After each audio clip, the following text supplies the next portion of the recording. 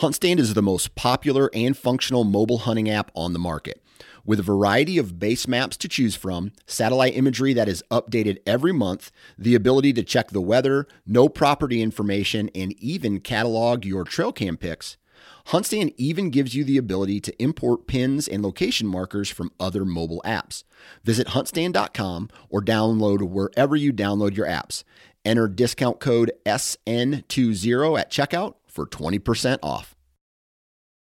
All right, guys, welcome to today's show. And joining me on the show today, I've got two buddies that they grew up together. They love to hunt together. They started a podcast and a YouTube channel, and they live in different parts of the country now. So we're going to kind of dissect that, what that looks like, how their hunts differ from one another, but then also the hunts that they enjoy doing together. So I'm really excited to have both Nick Matthias and Cole Bushore on the podcast today, and we're going to jump right into this one. Like, he was doing things that were just badass. That was one of the coolest moments of my life. I was really scared, but knowing that Dan had the gun, I did have the rifle, like, we would be okay.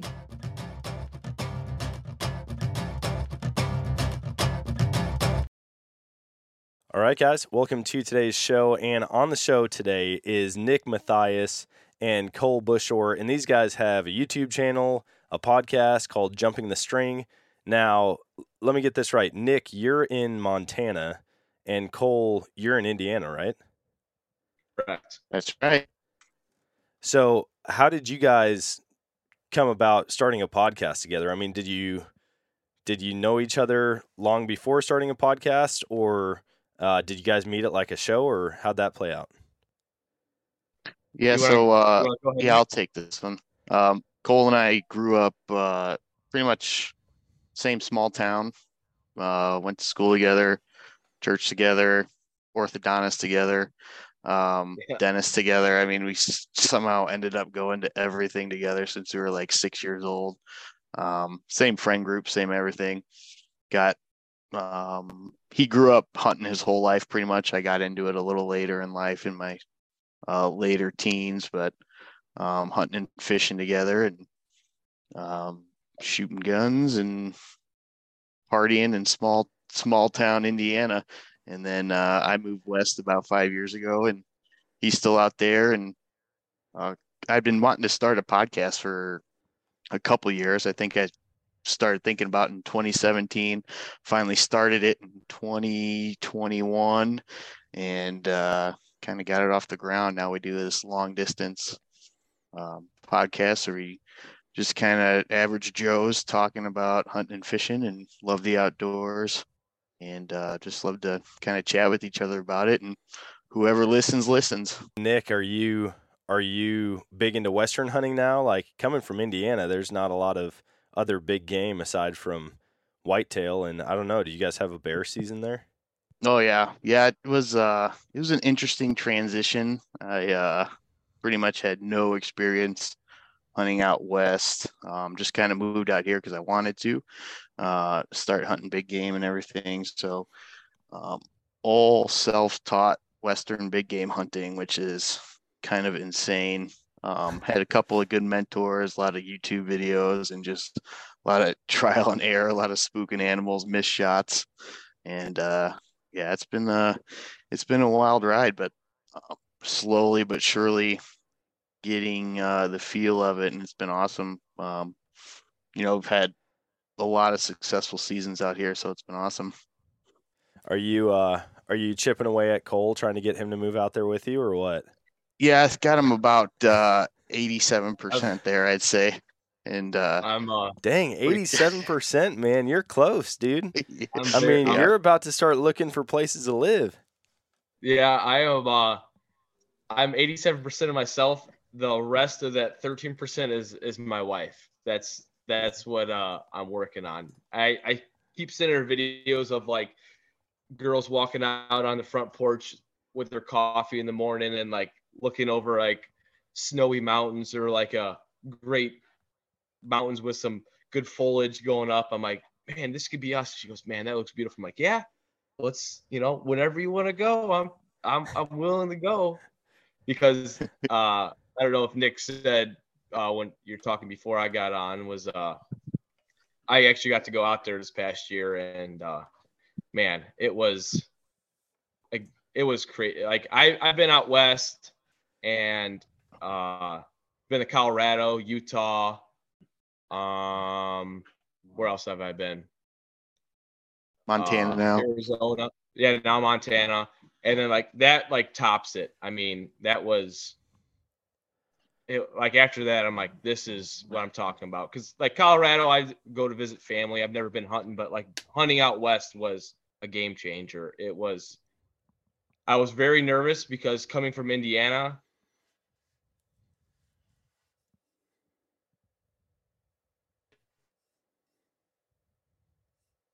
Uh-oh. you know, like seeing family, but not back. I was okay. It ended up being okay. I got a couple wins that I had to like take a breather, but most of it was better than I expected. I was very nervous about getting altitude sickness because we stayed out in the mountains for a couple of days, and I was hoping I wasn't have to tell Nick that I had to chicken out because I was getting altitude sickness. Dude, it's no joke, man. That brings people down hard. But Yeah. there's a company, it might just be called O2, but basically it's a can, like a compressed can of air, of oxygen, Really? with like a little mask on it, and you can just put it over your face and get like good oxygen. I mean, like really rich oxygen. Really? And help with that. And I saw it on Shark Tank of all places. But as soon as I did, I was like, that's brilliant for Western hunting, especially, coming from the Midwest. It's a whole different ballgame. Yeah, because you live in Missouri. Yeah, I'm in Missouri, and it's probably maybe around 1,000 feet of elevation here. But then going out west, sometimes I'm hunting 8,000 feet. Sometimes I'm hunting 12,000 feet. So it's kind of anybody's guess. Yeah, I always tell people when they come out to, if you're coming for a 7-day hunt, do everything you absolutely can to make it a 10-day hunt. So you have time on the front end to, get ready, give yourself, one night at 3,500, 4,000 feet or whatever, and then get yourself up to that 7, 8, 9, whatever. Yeah, it makes sense to just take your time, because it's difficult, because coming from out of state, going to the West, it's a big trip already. And so then to plan a few days ahead of that in order to go out and get acclimated, that can be a real challenge and a real struggle for people. But it is worth it if it means that you're actually going to be able to get out there and enjoy your hunt and not kill yourself, not have to be medevaced off the mountain. Yeah, Cole had a rough go because he had to drive. It's basically 24 hours. I'm pretty sure he set the land speed record for coming out from Indiana, Montana. Pretty much drove straight through on nothing but caffeine and Red Bull and hope. And he got out here. He crashed for like 6 hours, and then we were up on the mountain at 7 the next day. He was a champ. I mean, he was tired, but he was getting after it. It was awesome. Yeah, what was that like, Cole? I mean, having to drive that far and then jump. I mean, I get it.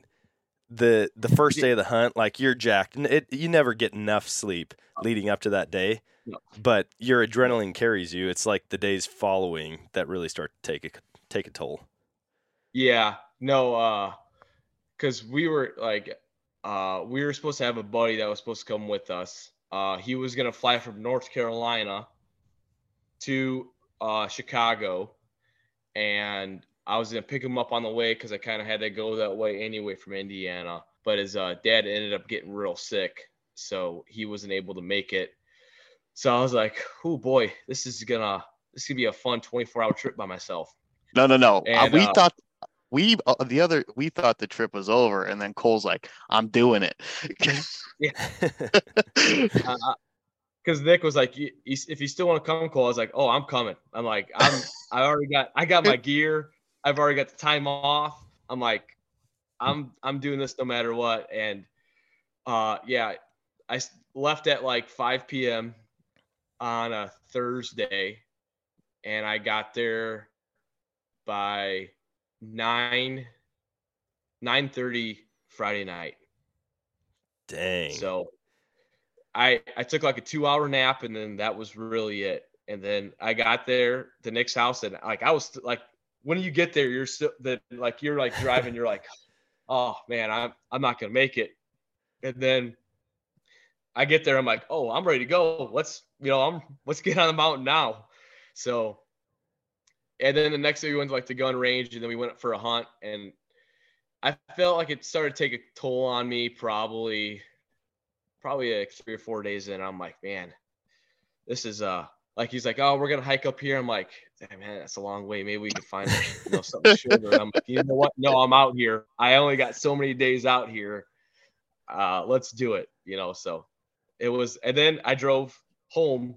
I was planning on stopping because I had a doe tag in eastern Montana that was good for opening day of gun season, and that was a Saturday. So I left Friday morning, and I was going to plan on finding it, like getting out to eastern Montana, because Nick's on the western side. I was going to plan on getting to eastern Montana and finding some public ground, and I was going to hunt Saturday morning till like noon, and then I was going to drive home. On my way home, my wife texted me and said, hey, Marley, that's my black lab, she's not doing good. She's throwing up all the time, and she hasn't been eating. She goes, I don't know what's wrong with her. I'm like, oh man. I was like, and she's 7, not too old, but old enough where health risk could be involved. So I was like, maybe I just, I better just get home. Well, I ended up just driving straight 24 hours home. So I did again. So I actually beat my time by 10 minutes on the way home. Jeez, man. That's insane. Yeah. So I figure we by myself. I'm building the shop, and I'm gonna get Cole out here to do my electrical for me, and we're gonna time it right for turkey season. So that should push him over the edge. He should be moved in and have his residency before archery season. See, the nice thing about turkey hunting is, it's not typically an all-day affair like Western big game hunting is.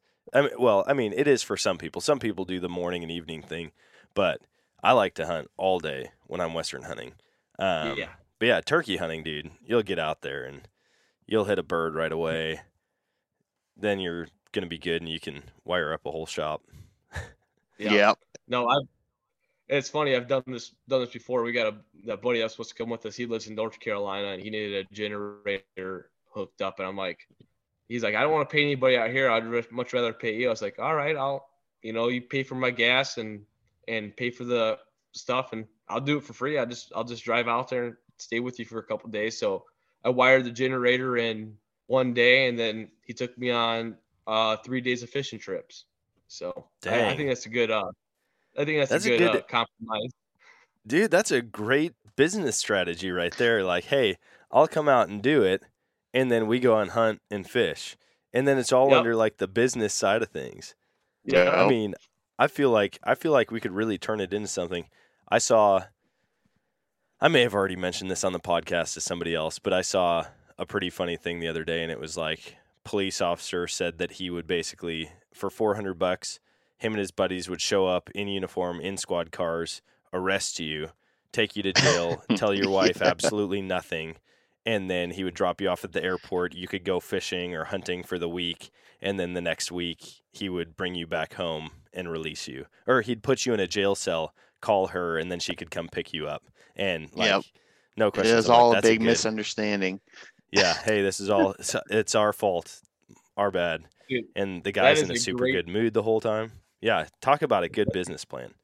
It's a good business adventure. I'd be down to do that too. I'm like, sorry, babe, I got arrested out. They're supposed to release me in a couple days, so I'll be out when I can. Yeah, I'll explain everything. Yep, I'll explain in everything. 5 days. In 5 days. it's like, why did you leave the jail cell with 35 pounds of meat? I'm like, yeah, this is just what they gave me. This is just what they gave me. That's awesome. So, okay, let's jump to Nick. Nick, what does your hunting look like out in Montana now? And then I'd like to hear, Cole, kind of what you're into back home in Indiana, and then obviously some of your trips and what those have looked like. Wait, Perfect. I'm going to back up. Before that, I want to know how this trip went that you went on. 24 hours driving straight there, 24 hours straight back. How was the trip in between? The trip was great. Like I said, the first day we went to the gun range, made sure our guns were on point. I should really start off the trip with, so Nick told me to put in for general elk and general mule deer, and for bull and buck. He's like, And it's cow like an elk. 85 and cow elk. He's like, it's like an 85% chance of you getting it. I'm like, he's like, just do the whole bundle. I'm like, okay. So I did that, and then I got something back said I didn't get in. I'm like, okay. Dang. I'm like, so I'm the 15% that was unlucky. I'm like, okay. Nick, I'm still buying gear. What can I still come out there to do? Because I already had like the days off. I still want to come out there and do this. And he's like, you could put in for antelope, mule deer doe, another cow elk, and a white-tailed doe. And I was like, okay, I'll do that. All I got was a white-tailed doe. I could shoot one of those in my backyard. He's like, you could still come out for a white-tailed doe if you want to. I was like, I will, but is there any good like over-the-counter options? I'll just do about anything to get out there. He's like, well, you could get a fall bear tag. I'm like, that's cool with me. And he's like, might as well get a wolf tag too, if we see one. I'm like, okay. So I buy that over the counter. I have to do, before I do that, I got to do the bear identification course. It's like a 30-question course on, is this a black bear or grizzly? Black bear, grizzly. Oh, yeah. So I missed one. I don't know how I missed one, but I guess I missed one. They throw a couple werewolves in there. Bigfoot. So the whole couple months ahead of time, Nick's sending me all there's having a lot of wildfires. He went out opening day at elk, and he said it was the smokiest he's ever had the hunting. He goes, it was like a fog. I'm like, oh man, hopefully he's like, everything should be good by the time you get here. I'm like, okay. And then a couple weeks before, he's like, everything looks good. Weather looks good. I'm like, perfect. And then we get out there, and I had bears picked out for you. Yeah, a couple of bears on trail cam. He's sending me Snapchats of bears off the side of the logging roads up in the mountains. I'm like, I'm just getting jacked now. I'm like, oh man, yeah. First day bear, then we'll go. I'll go buy a extra tag or something. And you know what? Because they have fall turkey. I was like, I'll buy a couple extra turkey tags. We'll have a good time. This was our real quick. This was our downfall. We're like, we're going to get this Montana bear so quick we can run to Idaho, pick up one of their over-the-counter tags, and then hunt bear over there. Oh, man. Yeah. So we were counting our trophies before we hatched. Which was a bad idea. I know we should have done that, but I was just jacked up. Okay, we don't have bears around here. I'm like, this is going to be so cool. So of course I get out there, and it's the hottest October they've had in 22 years. So it was 75, 80 during the day, and then it still got cold at night. But I mean, we saw plenty of fresh bear sign all over the place. I mean, there was bear scat everywhere, especially on this one side of the mountain that we stayed on. This was our second mistake. Yeah, we stayed right where the bear scat was, which was probably not a good idea, but it was a perfect, I'll just send you a picture, Dan. It was a perfect overview of a whole, huge mountainside, a good ravine where they could go down and get water. We had fresh berries over here. I mean, it was like a bear paradise, but of course it was, just too hot during the day for those bears to be out. And so this is where the trip really got to me was that first night we hiked 3.5 miles up, 2,000 feet of elevation. We had to bring a camp stove so we could stay warm. So we had a game cart that we had to push up the mountain. I way overpacked. I've always said, like, don't overpack, don't overpack. I'm like, I kind of want this. My pack had to be at least 70 pounds. We left the trail and I'm like, Cole, like, we can try this, man, but you look like a yard sale right now already. We ain't even started yet.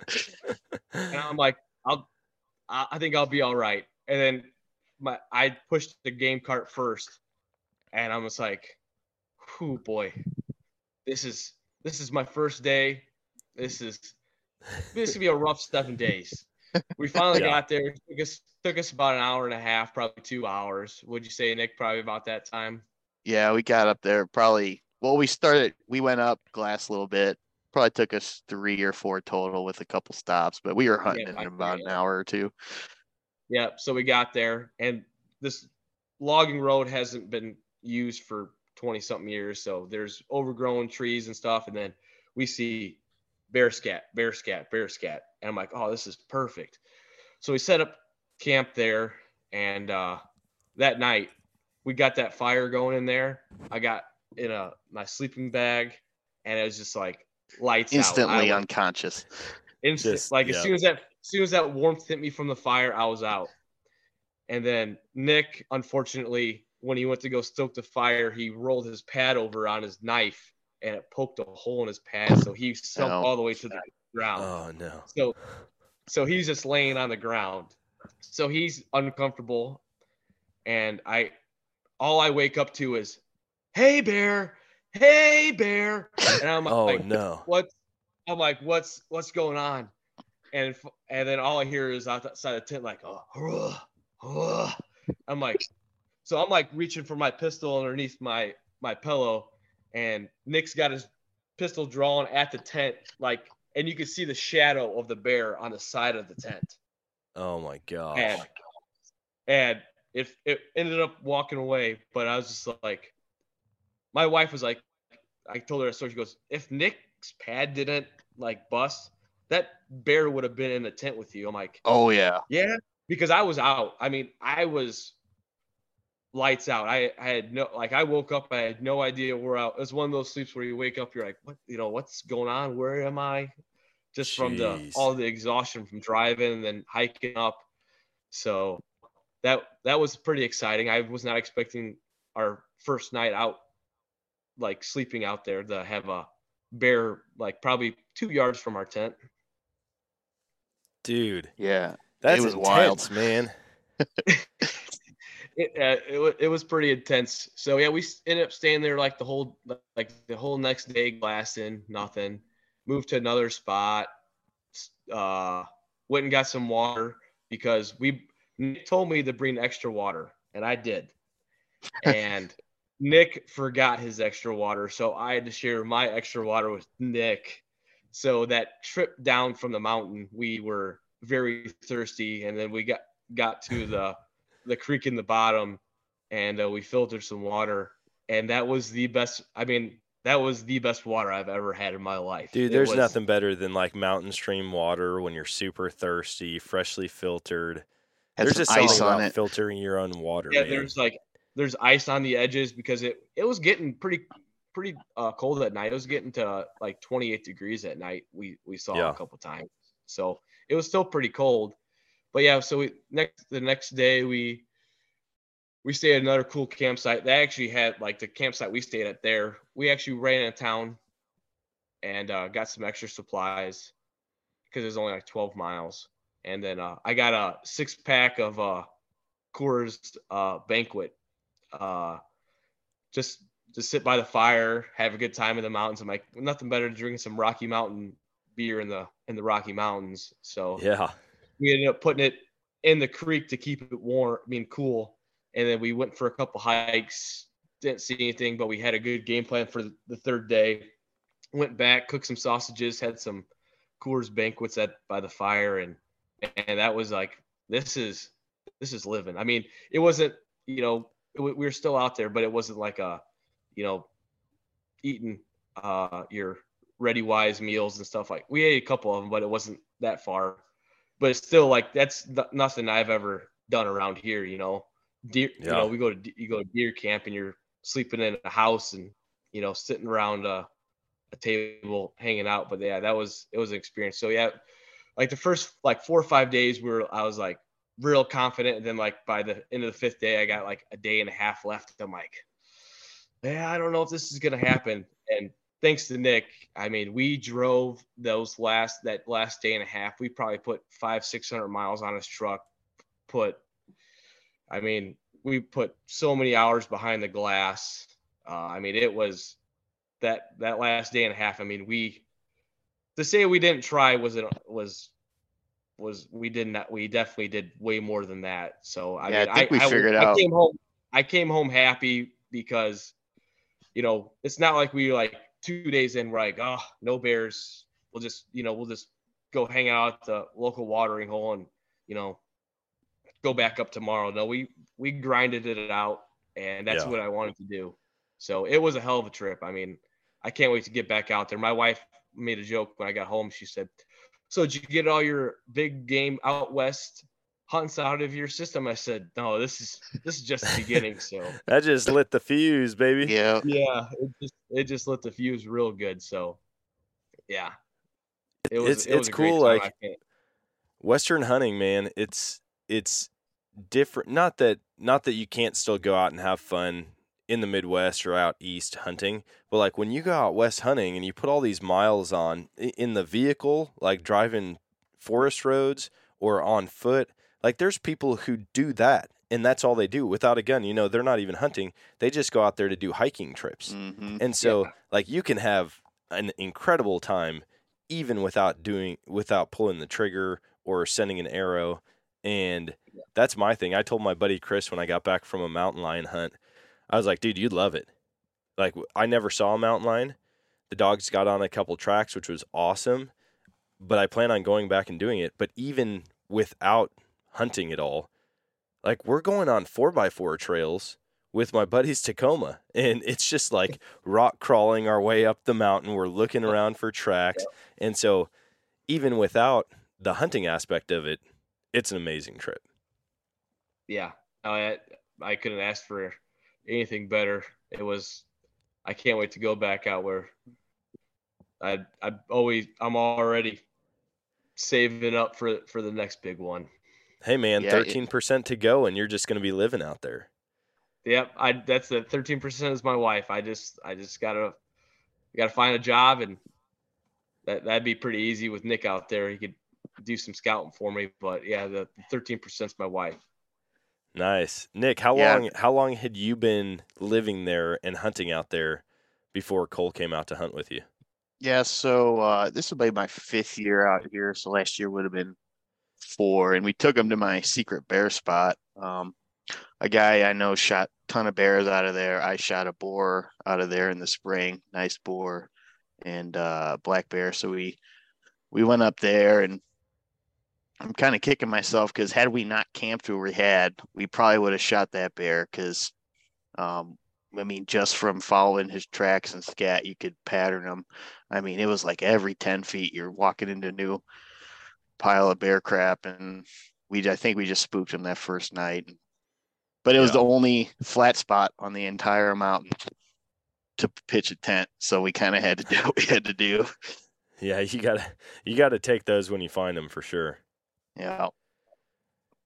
Dang, man. I've gotten a couple bear tags, have not even come close to shooting one. We did come across some really fresh prints in the snow one time.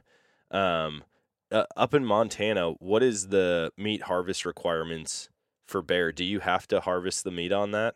Because I found out in Utah, bear and mountain lion, you don't have to harvest any meat, which I thought was really bizarre.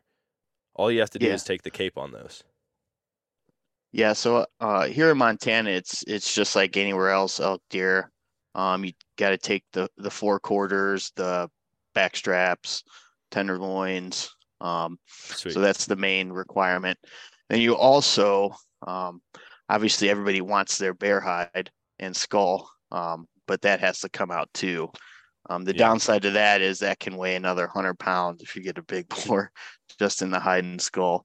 So, Idaho, however, I think it's statewide, but definitely in the wilderness units. It is, one, you can get 2 bear tags for a discounted rate, which is nice. And just because they have so many, they're trying to help out the deer and elk numbers a little bit. But you only have to pull out the hide and the skull. So, Okay. and that is because, one, the bears over there don't taste that great. And 2, they want you to go in 20 miles and shoot a bear. And you just are not going to be able to, by yourself, get a bear out 20 miles back or even with 4 people. So they take that into consideration.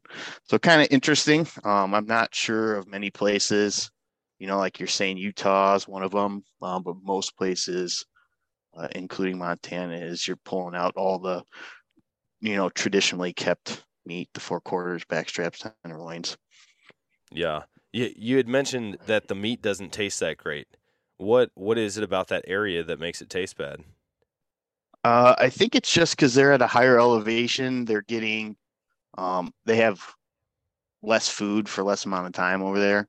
So some of the, like here, they have good tasting bears. I've had some. We ran a bait site in Idaho last spring. We got 2 bears out of, so that was awesome. But and they tasted fine, but they were low land bears, like 3,500 feet, smaller bears. Those bigger wilderness boars, they get back in there for miles, and there's a ton of them. If you've ever watched any of the YouTube videos on Idaho, there's a lot of great bear hunting back there. But man, it is incredibly hard. You're doing 10, 12-mile days, everything on your back, no resupply, no nothing. It's a truly backcountry hunt. And then there's just less food for less amount of time. And then when they get old, they just start to get a little leathery and dried out. Get more tough. I mean, I'm Yep. sure a lot of that, like if you prepare them right, it's going to cook a lot of that out of it. But Oh yeah. it is interesting because I hear a lot of people about it. It seems like every species has certain people where they're like, oh man, pigs, dude, you can't shoot a big boar. Those things taste like crap. I mean, you might as well chew on your shoe, Mhm. Then whitetail, the does and the fawn, or the does and the yearlings, they taste way better than a big buck. And with elk, oh man, elk's good, but you shoot a big bull and it's always in the sage. It's not going to taste it just seems like everybody has an opinion about the meat. And what I've discovered is if you find the right person who knows how to cook it, it's going to be good.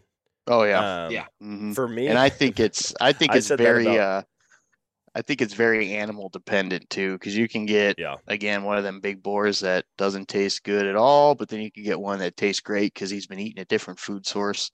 yeah, Just like you hear all the time, the big grizzlies and brown bears in Alaska, they don't taste good because they eat so many marine resources. And then, but you got people that's all they eat. So yeah. is those brown and grizzly bears. So the bear I gave Cole some to take back, and this bear is freaking phenomenal. I mean, it was crazy how fat he was. Early, I guess it was kind of late spring when I shot him. It was like a fall bear with his fat, like he never even hibernated. So I mean, it was, the amount of fat we got off this bear is like insane. It's like 12 mason jars of rendered fat, which is awesome. Dang. But but then I've had bears that it's like, this tastes a little off. But yeah, I think you're definitely right. It's all about the preparation. Yeah, I wonder how much of it obviously is preparation, but then also how the animal dies. Because I know with like with pigs, when we used to butcher pigs, you shoot them quick, like you shoot them in the head, right? And we would typically shoot them with a captive bolt gun or with a 22, and they just drop. But they told me, hey, listen, if you shoot them and they drop right away and you bleed them out quickly, you get all that blood out, they're going to be really good. Whereas if you mess it up or the animal is super stressed out, that was another thing we did with the pigs, is we wouldn't feed them for like the day before we were going to butcher so that they were hungry, and we'd put feed out for them like right next to the fence so we could use the captive bolt gun, and they'd just be so relaxed and eating the food. We wouldn't shoot them when they were stressed out. And he's like, you can taste that in the meat. You know, like you can tell with the tenderness, with the texture, with the flavor of the meat, if you kill that animal when it's totally stressed out, when it's freaking out and you're chasing it down and you have to shoot it, and like there's a big difference. So I wonder how much of that is people have bad experiences with an animal that maybe they put a shot on and it didn't die right away. It ran for a while. It was stressed. They had to shoot it again. That could be their only experience with it. And because of that, they're like, oh no, those animals don't taste good. All right, guys, if you've been listening to the podcast, I'm sure you've heard me talk about the helicopter hog hunt that I did down in Texas. Now, I went down there with Rogue Texan Outfitters, and Landon and Brandon, the owners, put us on the animals. We killed 150 pigs and 19 coyotes just from the air. On top of that, we went out thermal hunting at night and got up close and personal to more hogs. I didn't have to worry about bringing guns or ammunition because all of that was provided for me, and it is to this day the most action-packed day of hunting I've ever had. I stand by what I've said in the past, and that's that helicopter hog hunting is the funnest thing that you can do with pants on. In addition, they offer sandhill crane hunts and predator calling, so if you're looking for the most exciting hunt of your life and something that you're going to want to come back and do year after year, go check out roguetexan.com and book your hunt today. Yeah, Absolutely.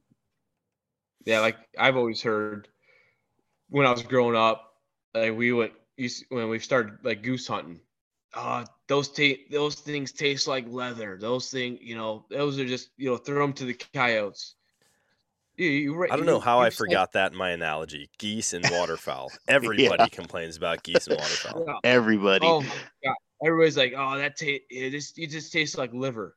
If you just slow cook it, get a medium rare, put some bacon on it, if you want some extra flavor, those are the best tasting animals ever. I mean, my buddy cooked up a whole bunch of speckled bellies last year for a big party, and he just slow cooked them on his smoker, got them like medium rare, medium, and that, dude, I'd eat that over anything any day. I mean, right before the podcast, my buddy just dropped off a whole bunch of speckled belly meat for me because he doesn't eat it because he doesn't like it. I'm like, I'll take it. I'm not opposed to eating that because I love it. Anybody that doesn't like waterfowl hasn't had a jalapeno cream cheese waterfowl popper wrapped in bacon. Dude, I just talked to somebody about that the other day. If you add bacon, cream cheese, and jalapenos to anything, it's going to taste good. It doesn't matter what you're cooking. You could find the toughest, nastiest part of that animal. You throw those ingredients in with it, and you're in the money. Yeah, and if that person doesn't like it, then that person should just be a vegetarian because that's the best tasting meal you can have. So what's funny is, like, I think another part of it is just people's palates. Some people, I get it. I'm not an onion fan. I don't like onions anyway. I hate onions. I hate onions. I know people that would eat a raw onion. They're possibly serial killers, but they would eat onions anyway. And when my buddy shot his mountain goat, I ate it, and I took one bite. I mean, we cooked up the back straps. We cooked up some trout that we caught up in the high streams, and the trout was amazing. That mountain goat tasted like a gut-shot deer smells. I mean, it was that nasty. I kid you not. And I'm like, I mean, it could be the fact that was one tough animal. I mean, it took a lot to put that animal down. It was alive for quite a while after the initial shot.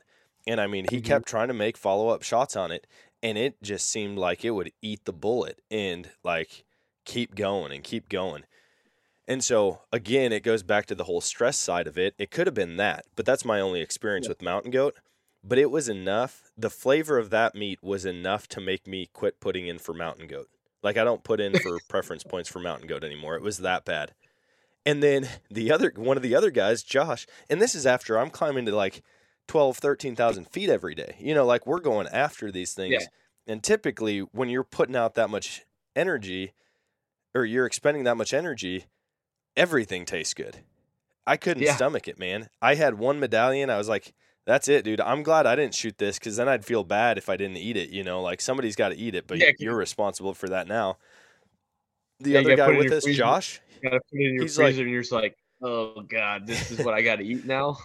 Yeah. The other guy that was with us, Josh, he was like, I don't know what you guys are complaining about. This is pretty good. And I'm like, dude, do you have COVID, man? Like, can you not taste right now? Something's going on. Oh, that's great. Yeah, I've heard stories about mountain goats like that I even seen it on like Line or like on YouTube. Like you could see like the shock wave and it's just like they just like take it and there's like kind of like just slowly move. I'm like, this looks like they just eat that thing. I think too with mountain goat and same with sheep. You know, a lot of times when you shoot them, they go tumbling, and I think that just chews up that meat and, you know, does like the opposite of tenderizing kind of, and can kind of get it all bloodshot and everything. Yeah. See, this one, I don't remember how many rounds he put into it. I could go back and watch the videos and count it up, but it didn't tumble. Luckily, it ended up dying about 4 feet from 100-foot drop though. And so we got up there and it was still alive. It was probably about 15 feet, maybe 10 feet away from it, the drop. And we get up there and we can tell it's still alive. So he puts another round in it and it turns and starts heading down towards the cliff. And we're like, no. And I'm in the video like, just die, please, just die. Like, don't go down there. And it got to the point where my buddy Sean, the hunter, he like just takes off running and he like grabs it by the horn and pulls it up away from the cliff just so it doesn't fall down. And I was like, dude, that could have been a mess. You know, like you're up here, potentially a once in a lifetime hunt, and all of a sudden your animal takes a dive that far. I mean, who knows how much that's going to ruin. Like we already had to take a picture of one of the quarters because it was completely destroyed. I mean, there was nothing to save off of it. Its opposing shoulder was just like blown apart because it was a quartering away shot for one of them. And I mean, there's not a lot of meat on those things, or at least that one, there wasn't. Like I fit all of the meat very, very easily into my backpack. Really? Yeah. They look like a big animal though. Is it just all like they look huge? Like when you walk up to them, they look huge, and you skin them out, and you're like, dude, this is like a dog. I mean, there's not much, and then on top of that, the gut sack. It had the biggest gut sack in comparison to the body that I've ever seen on an animal. I mean, it was like it had a beer belly, and so I bet you, I wouldn't be surprised if it only had like 20% of its body weight, maybe 25% was in muscle, and everything else was guts, bones, and fur. That's crazy. Yeah, it was nuts. It was shocking. Like such a big animal. Yeah, and I mean, I'm sure like if you get a big billy, that you know, you're gonna get more meat off of it. But this one was just not. It didn't seem like there was much. I was blown away. I'm like, dude, I feel like we need to pack this whole thing out because anybody seeing how much meat we have is gonna be like, you left a lot of meat up there. And we're like, no, we cleaned off every bit of bone we could, and this is all it was. It was a very small amount. That's crazy. What do you guys have going on right now in the outdoor world? I mean, are you guys completely done with seasons? Or are you just gearing up for turkey now? I'm trying. It's all about that turkey time, baby. I'm your favorite time of year. Hold on, are you guys diehard turkey hunters? Oh my gosh! It's probably I mean, we don't have much around here. I used to be a giant waterfowler. I mean, I hunted deer for a couple years with my dad, and then he kind of got out of it, and then my buddies were all getting into the waterfowl game, and I was like, okay, I still want to hunt my buddies. And now my buddy actually had just bought a couple years ago 40 acres, like an hour from us. So we've been trying to manage that. I'll send you some pictures after the fact of some bucks that we had. And we've been trying to manage it, we got the whole surveillance, we have I think we got 15 cameras on this 40 acres just because it's so thick. I mean, there is thickets everywhere. So I've been getting really back into the whitetail game. I listened to your podcast with the Louisiana guy about saddle hunting, and I just got into saddle hunting this year, and I'm absolutely in love with it. It's a game changer, isn't it? Best thing since sliced bread. It is. It's amazing. We live turkey hunting here at Jumping String. Having shot bear, elk, all the deer, it's still my favorite. It's turkey is still your favorite. Turkey is. It's the gobble, man. It's like you left rehab and you've almost made it, and then you hear that gobble, and it's like, all right. The funniest thing I've ever heard is my wife, and this is a quote directly from her, is every year I bust out the calls, get them rocking. She hears that first yelp go, and she's like, every year I would rather die than live through another turkey season, because from February until May, it's just yelping, gobbling, clucking. I mean, and I've got every slate call, every style. I got to try them all out every year as if I forgot what they sound like. And Cole's the same way. And Cole's a lot better turkey hunter than I am. He's been doing a lot longer. But we've been pretty fortunate. We usually tag out every year, so it's been awesome. So it's the gobble that gets you, huh? The gobble. It's the gobble. But a bull elk bugle doesn't get you more jacked than a gobble? Well, here's the deal. When I hear bugles, it's always off in the distance. I've had a couple close calls during archery season, but it's like there's no chance. When there's the gobble, it's like I can make this happen. And then if it goes bad, it's not like a crushing defeat.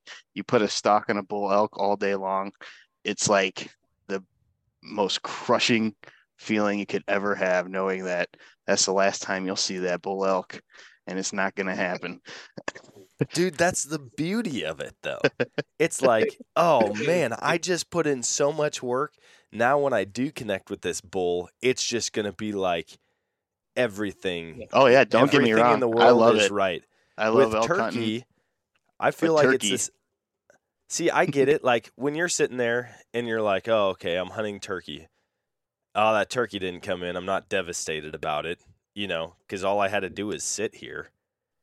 Yeah. And then when it does happen, it's like, oh, that turkey came in and all I did was sit here. Like that's my thing with it. I mean, Cole, you've listened to the podcast. Nick, I don't know how much you've listened to it.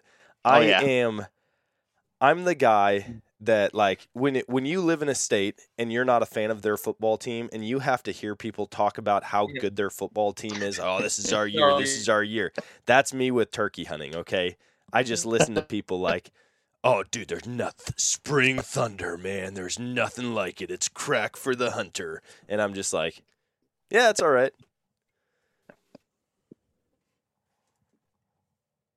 But yeah, I'm like, I don't know what it is. I don't want you guys to be deceived by this because I have been getting more into turkey hunting lately, right? Mm-hmm. I found myself today thinking about turkeys, which is like the earliest I've ever thought about turkeys in the year. I'm like coming around and I'm enjoying it, right? I've always enjoyed it, but now I'm actually like, okay, it's going to be fun. I am looking forward to those spring mornings where I'm sitting there. Dan, it's okay. We've all been where you are. We have a group called TA. We meet every Thursday at 7. You're welcome to join us. We talk turkeys. No, one day, man. That's how it was. One day I'll be a diehard turkey hunter. Yeah, well, now you got your property. You guys, once you get that first turkey on your own property, it's a game changer. Oh, listen, man. Okay. Dude, I almost panicked there for a second. I was like, no, I was thinking about it. I'm like, a turkey's going to be the first animal I kill on my property. I'm like, no. I'm going rabbit hunting tomorrow. So that is not the case. I will be killing rabbits tomorrow and not turkey. So I'm going to pop my property cherry on rabbits. No, if you know what's good for you, you're going to wait for that turkey. We'll see, man. I've never seen turkey on this property, but I have seen some big bucks. I've seen a lot of rabbits so far. I've had deer. Oh my gosh, dude. They're coming in on a cycle. Every 2 hours I've had deer in the woods all day long today. And then I've had a raccoon on camera. But I haven't been over on this portion of my property or driven by it even very much. Even when I used to drive by, I could see the other side. But like turkey hunting here, dude, I can almost if you come out and put the time in and you're even decent at calling, I could almost guarantee you two turkeys in the spring. Like there are that many of them out here.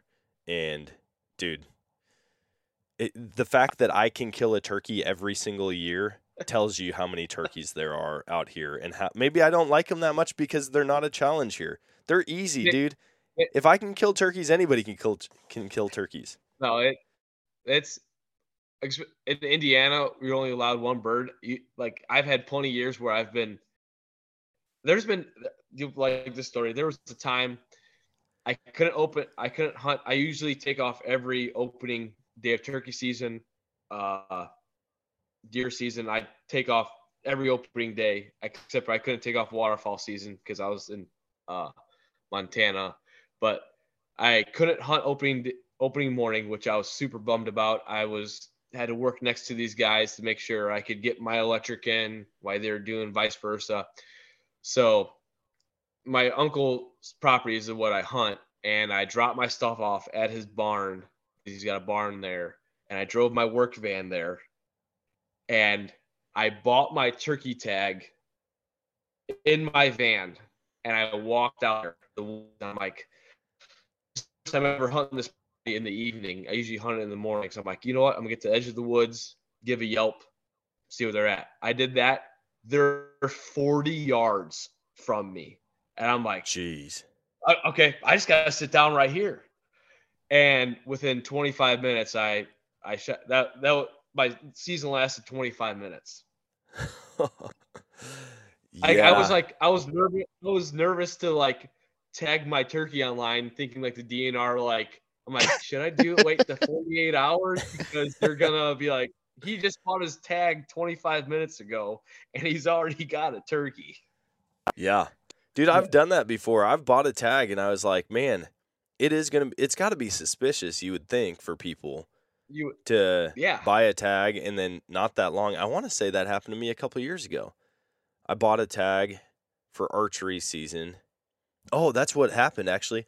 So I bought a tag for, I might get this flipped, but you'll get the gist of it. I bought a tag for archery season, but I accidentally went on and bought my rifle tag. So I go out to hunt, and I'm sitting in the stand, and for some reason I was like, man, I feel like something's wrong. Like I just, that weird feeling where you're like, something's off, and I don't know what it was. And so I was like, I wonder. So I get on the MDC app, and I look, and I'm like, shoot, I'm hunting right. Like I'm out here with a bow, and I just accidentally bought my general license, which comes with a buck and a doe, or sometimes it's a buck and two does. And then I bought a bonus doe, but I bought them all for rifle and not for archery. And I'm like, dang it. So luckily I've got service in the tree, so I go back on and I buy the archery permits, and then I ended up shooting one. And I'm like, I guarantee someone's going to be calling me like, hey, man, something doesn't really add up here. But I'm glad that I didn't shoot the deer first and then buy the tag. Like shoot it, realize my mistake. I think at that point I probably would have just called the Department of Conservation and been like, hey, guys, honest mistake. Like I meant to buy a tag, clicked the wrong ones. I was in a hurry trying to get a last minute, whatever. But I can see how accidents like that happen. And I feel like that type of thing they're pretty understanding about. If they catch you like a week later and you're like, oh, yeah, I just shot one. And they're like, you don't have a tag.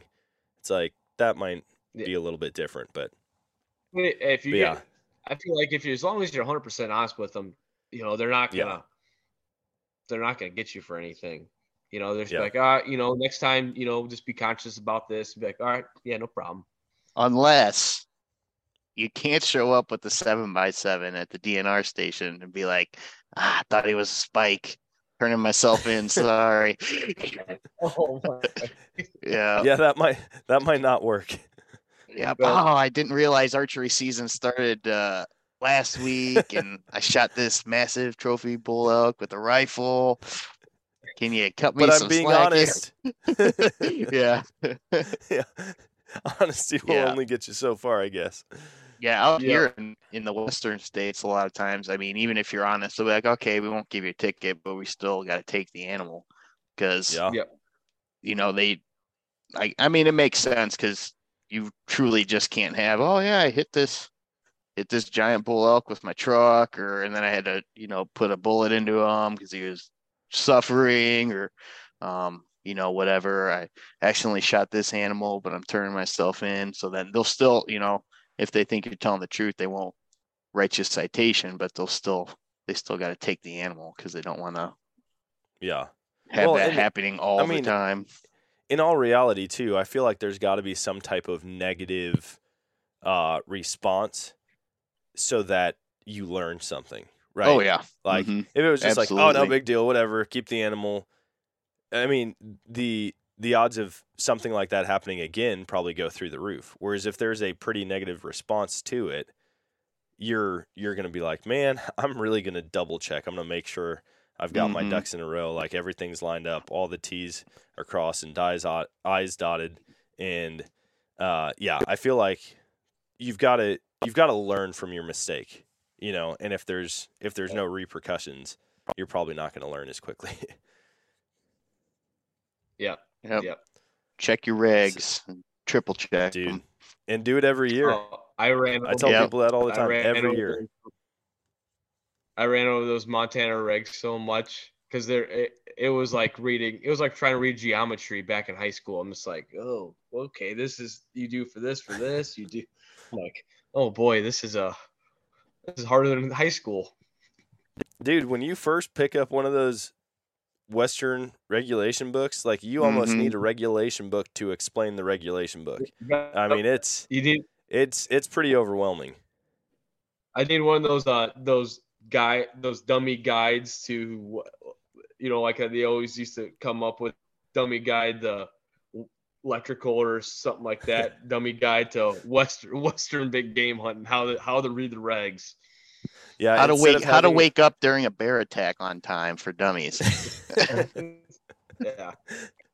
That's what they should do. They should have the different categories, so you know how it'll say like deer, and then it's the next 5 pages, and then elk is the next 7 pages, and then it should be like, hey, flip to page 85 if you're an idiot and are going to have a hard time with this. All right, this is exactly what you need to know to be legal. No.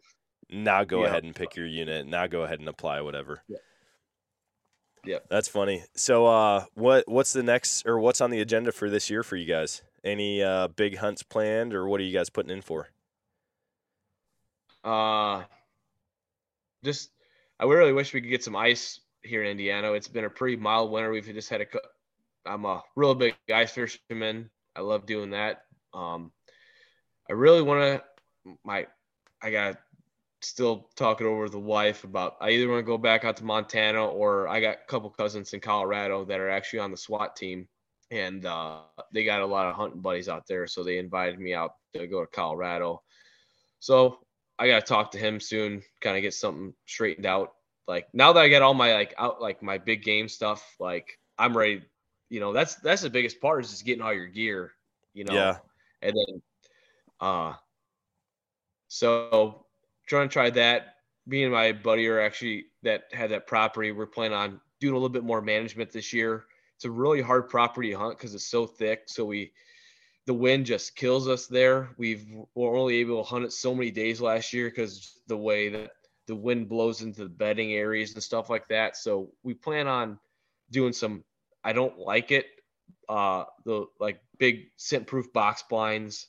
We want to do a couple of those. I'm old school. I just want to sit in a tree, and Yeah. hopefully something comes past, But, we had some really, really great bucks on camera last year, and we just never had a good opportunity at them just because the wind was so bad. So we plan on doing a little bit more management on that. We're going to plant some more food plots. We planted one last year we planted it, I think, a little too early, and it just got devoured by the deer. I mean, we had trail cameras on it, and it just, as soon as it came up, it was gone. So we want to try managing that a little better. Maybe one of my buddies out by me, he puts an electric fence around his, so we might try doing something like that just to keep them out.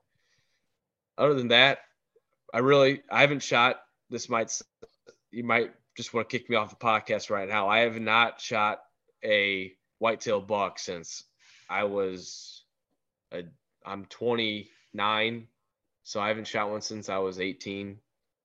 When I finally got back into it, I was like, you know what? I'm going to shoot some does. So I've shot plenty of does, but I'm like, just going to go after the big one. I'm going for an absolute giant.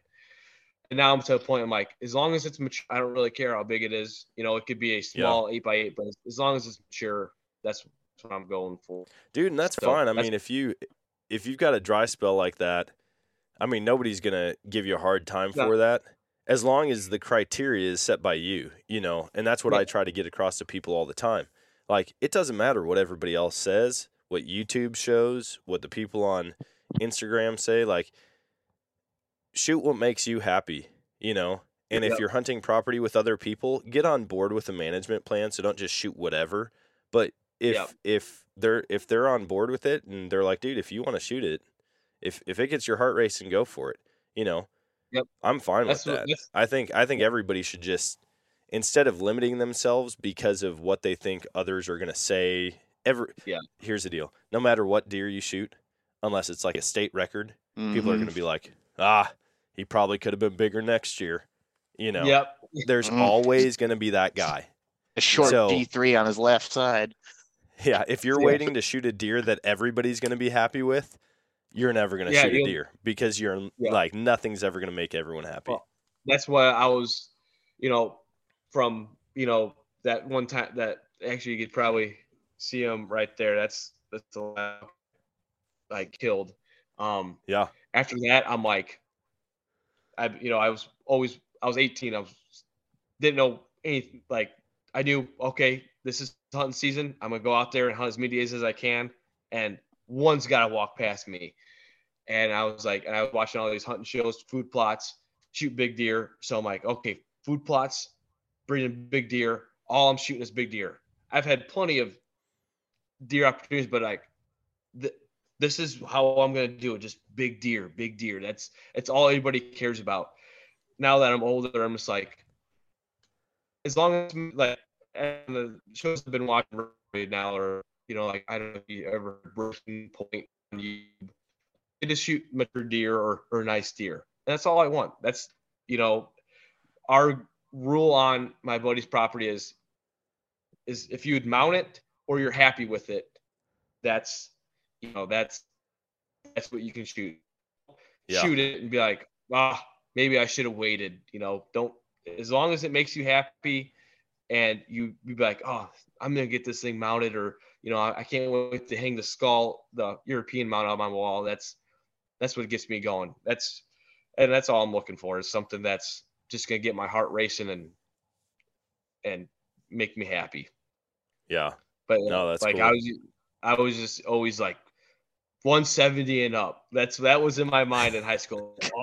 Bro, I would have to move to a different state, man. I never see those deer. Yeah. Well, that's the thing. My uncle, he's the one that farms most of the property. We live on a family farm of I don't live on it now, but my mom and dad do, of 2,000 acres. He's in the fields every day, so he's seeing all these mature deer all the time, and he knows where they're hanging out at. And he was every year shooting opening day of shotgun season, always shooting these 160 to 170 inch deer. I'm like, well, they're around here, so I'm just waiting for that. That's all. I'm like, well, I'm not the one in the fields, every single day of the year farming, realizing what these deer's patterns are. Yep. No, that's true. Well, hey, I want to give you guys, because I know we're coming up on time. I know for you, Nick, it's not that late. But Me and Dan, it's getting me late. and Cole, man, we're in this Central Time zone. Before we hop off, though, why don't you guys share about your podcast, about your YouTube channel, what people can expect if they go on and listen or go on and watch, and where they can find it. Yeah. So, You wanna start first? So anywhere you get your podcast, Jumping the String, that's our namesake. Just because Cole and I grew up doing archery hunting so much, and we love archery hunting, and we usually lose a couple deer a year to them jumping the string. So that's kind of where the name came up from. Our Instagram, Jumping the String, same with YouTube, Jumping the String. Pretty active on the Instagram. This year we're going full out on our podcast, so check. We got a new logo coming soon, right? Yep. We're going all out on it. So if you want to check us out, Jumping the String. We've got turkey hunt coming up. Obviously, we've got an awesome turkey video on our YouTube. That's already on there.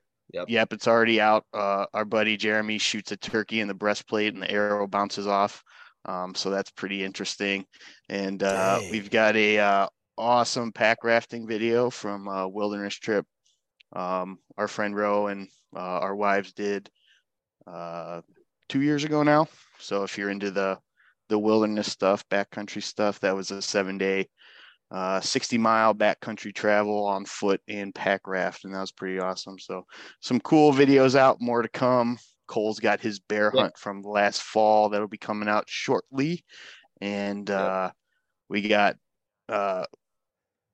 spring bear in Montana coming out. We got spring bear in Idaho coming up, and then it's turkey time, baby. See, here's the deal, man. I just right now realize I can prove that turkey hunting isn't as important to you as you think it is, because your podcast and your YouTube channel are called Jumping the String and not I Do It for the Gobble. Hey, we love all types of hunting. Turkey hunting's my personal favorite. We would be more into archery, but Cole keeps setting us back. We got an episode, if you can find it. Cole glued his arrow inserts in backwards and then proceeded to shoot them all. And he got a shotgun pattern essentially out of his bow. So my gosh. So Cole set us back a couple times. But wait, how do you glue your arrow insert in backwards? So have you ever heard of vector arrows? Yeah. They're now Method Archery now, I believe. Are they? Yep, they did a name change actually. So they send you so you can see it for. They send you this metal sleeve that goes over it. Yep. Well, I thought, men don't read direction. I thought, because there's an insert that goes inside of it, I thought you put the insert in this and you slide it on like that. And I did that. I'm like, that looks really weird. And I'm like, I guess I'll do the other 6 arrows the same way. I did 6 arrows that way. I kept 6 arrows different. And then I shot it. I'm like, yeah, it's like flying like this, like through the air. And so that makes more sense, because I'm used to like the actual inserts that slide into it, and they've got that collar on the end that catches it. I'm like, I don't even know, like, you just surface glued them together? Yeah, no, I misspoke. It was his outsert. So okay, yeah. Shout out to those guys though. They sent me some new arrows. So in the reg book, in the reg book, it needs to also be arrow building for dummies. Yeah. Yep. Okay. Yep. Sweet.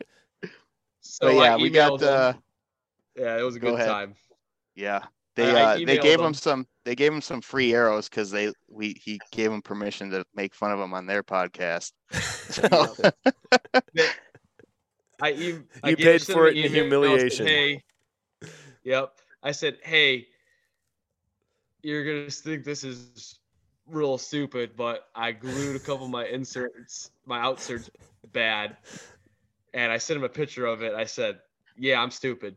And I said, because the epoxy that they had, I'm like, can I heat it up just slowly, turn the arrow and heat it up and then pull it out and redo it? Is that going to be okay? They're like, we really don't recommend it, but you gave us a good laugh. I hope you don't mind if we share this on our podcast, and we'll send you a couple more arrows. And I said, no, go ahead. So they sent me arrows, and they even sent me a free hat. So shout out to Now Method Archery for the arrows and the hat. I appreciate it, because now listen, everybody listening to this or watching this on YouTube needs to send the Jump in the String guys pictures of putting things in backwards. So your shotgun shell, just put it in backwards. Yep. Your boots, just put those on backwards, maybe on the wrong feet. And then we'll just make this thing go viral and just have a lot of fun with it. All at Cole's expense. Yeah, that's fine. I'm used to it. I'm usually the brunt of everybody's jokes. So as soon as they said, do you mind for using the podcast? I said, no, I need to give everybody else a good laugh too, because it gave myself a laugh too, because I shot that arrow and I'm like, yeah, this ain't killing anything. This is not right. No. That's funny. Well, man, I appreciate you guys hopping on. Best of luck with spring bear hunts, with the draws coming up, with turkey hunting oh my gosh, even with turkey hunting. And Nick, man, I'm excited for you to be excited about the gobbles. Yes, thank you. And then we let that go to the side, and then we bust out the bugle tubes, and then the wives go, I would rather die than live through another elk season. And then it's just a continuous rotation. And but we appreciate it, man. We really great. Thanks for having us on. We had a great time, and we'll have to have you on ours as well. Yeah, absolutely, man. Let me know anytime. Awesome. I'm glad I got a hold of you, Dan. Before we get off, I got to tell just a little quick story. I've been following you on TikTok and Instagram for a while. I saw your TikTok one time, and I'm like, man, that seems like a good podcast. I'll have to listen to that. Then you actually posted a long time ago about guests, and I don't know what happened. I thought I sent it through, and then I never got any response back. I'm like, oh, must be full. No big deal. Then when he asked for guests this time, and I'm like, oh, this one actually went through. Maybe I just didn't do it right last time. So I've been following you for a while, and I appreciate all your TikToks. I show my wife because she's like, oh, that's a pretty good one. I said, yeah, really true. I'm glad people relate to it, and it's funny. I feel terrible because with the form submissions, trying to go through those is crazy, and I didn't realize it. It'll go for a week where every form submission comes through as one email. And then all of a sudden, I didn't realize this until after. I bet you I missed hundreds of form submissions. One time I saw it, and it had the number 52 next to it on one email. No. And I was like, wait, what? And I open it, and then I scroll down, and it's literally 52 different form submissions that all came through in one email.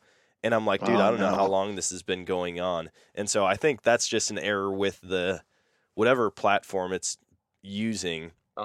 I've got to figure it out. There's got to be something weird that either the guest can click or that I can uncheck to keep that from happening so that they all come in individually. But it's fun, man. I love reading the submission forms. There's some people who are just like, man, I kind of suck at hunting, but I like talking about it. You should have me on. And I'm like, you sound awesome, and I feel like we'd have a lot of fun talking.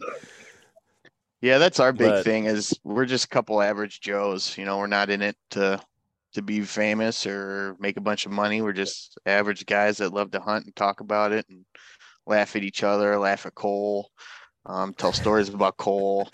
Cole's got a sweet mullet, so we talk about that a lot. But yeah, it's a great time jumping the string. Thanks again for having us on, Dan. And that is going to wrap it up for today's show. Man, I normally have a bunch of updates for you. I don't really have a whole lot new. Honestly, it's been like checking trail cameras. We did move into an apartment. I'm still trying to get the tractor running. That dumpy blue trailer, if you follow on social media, is off the property. But really, the next big thing, I'm just hoping to get that tractor running soon so that I can start getting food plots in here this spring. I know it's been a little bit warmer, but I know winter's not over yet here. So, yeah, that's basically it. Hoping to find some more sheds, do some trips. Ooh, actually, I do have a couple updates. So, my buddy Brian and I are going to head down to Colorado. We're going to shed hunt Colorado, New Mexico, and Arizona with Stephen Walker. He's a guy I've had on the podcast a couple times, as well as the Western Rookie podcast, and I'm really looking forward to that trip. So that's going to be fun.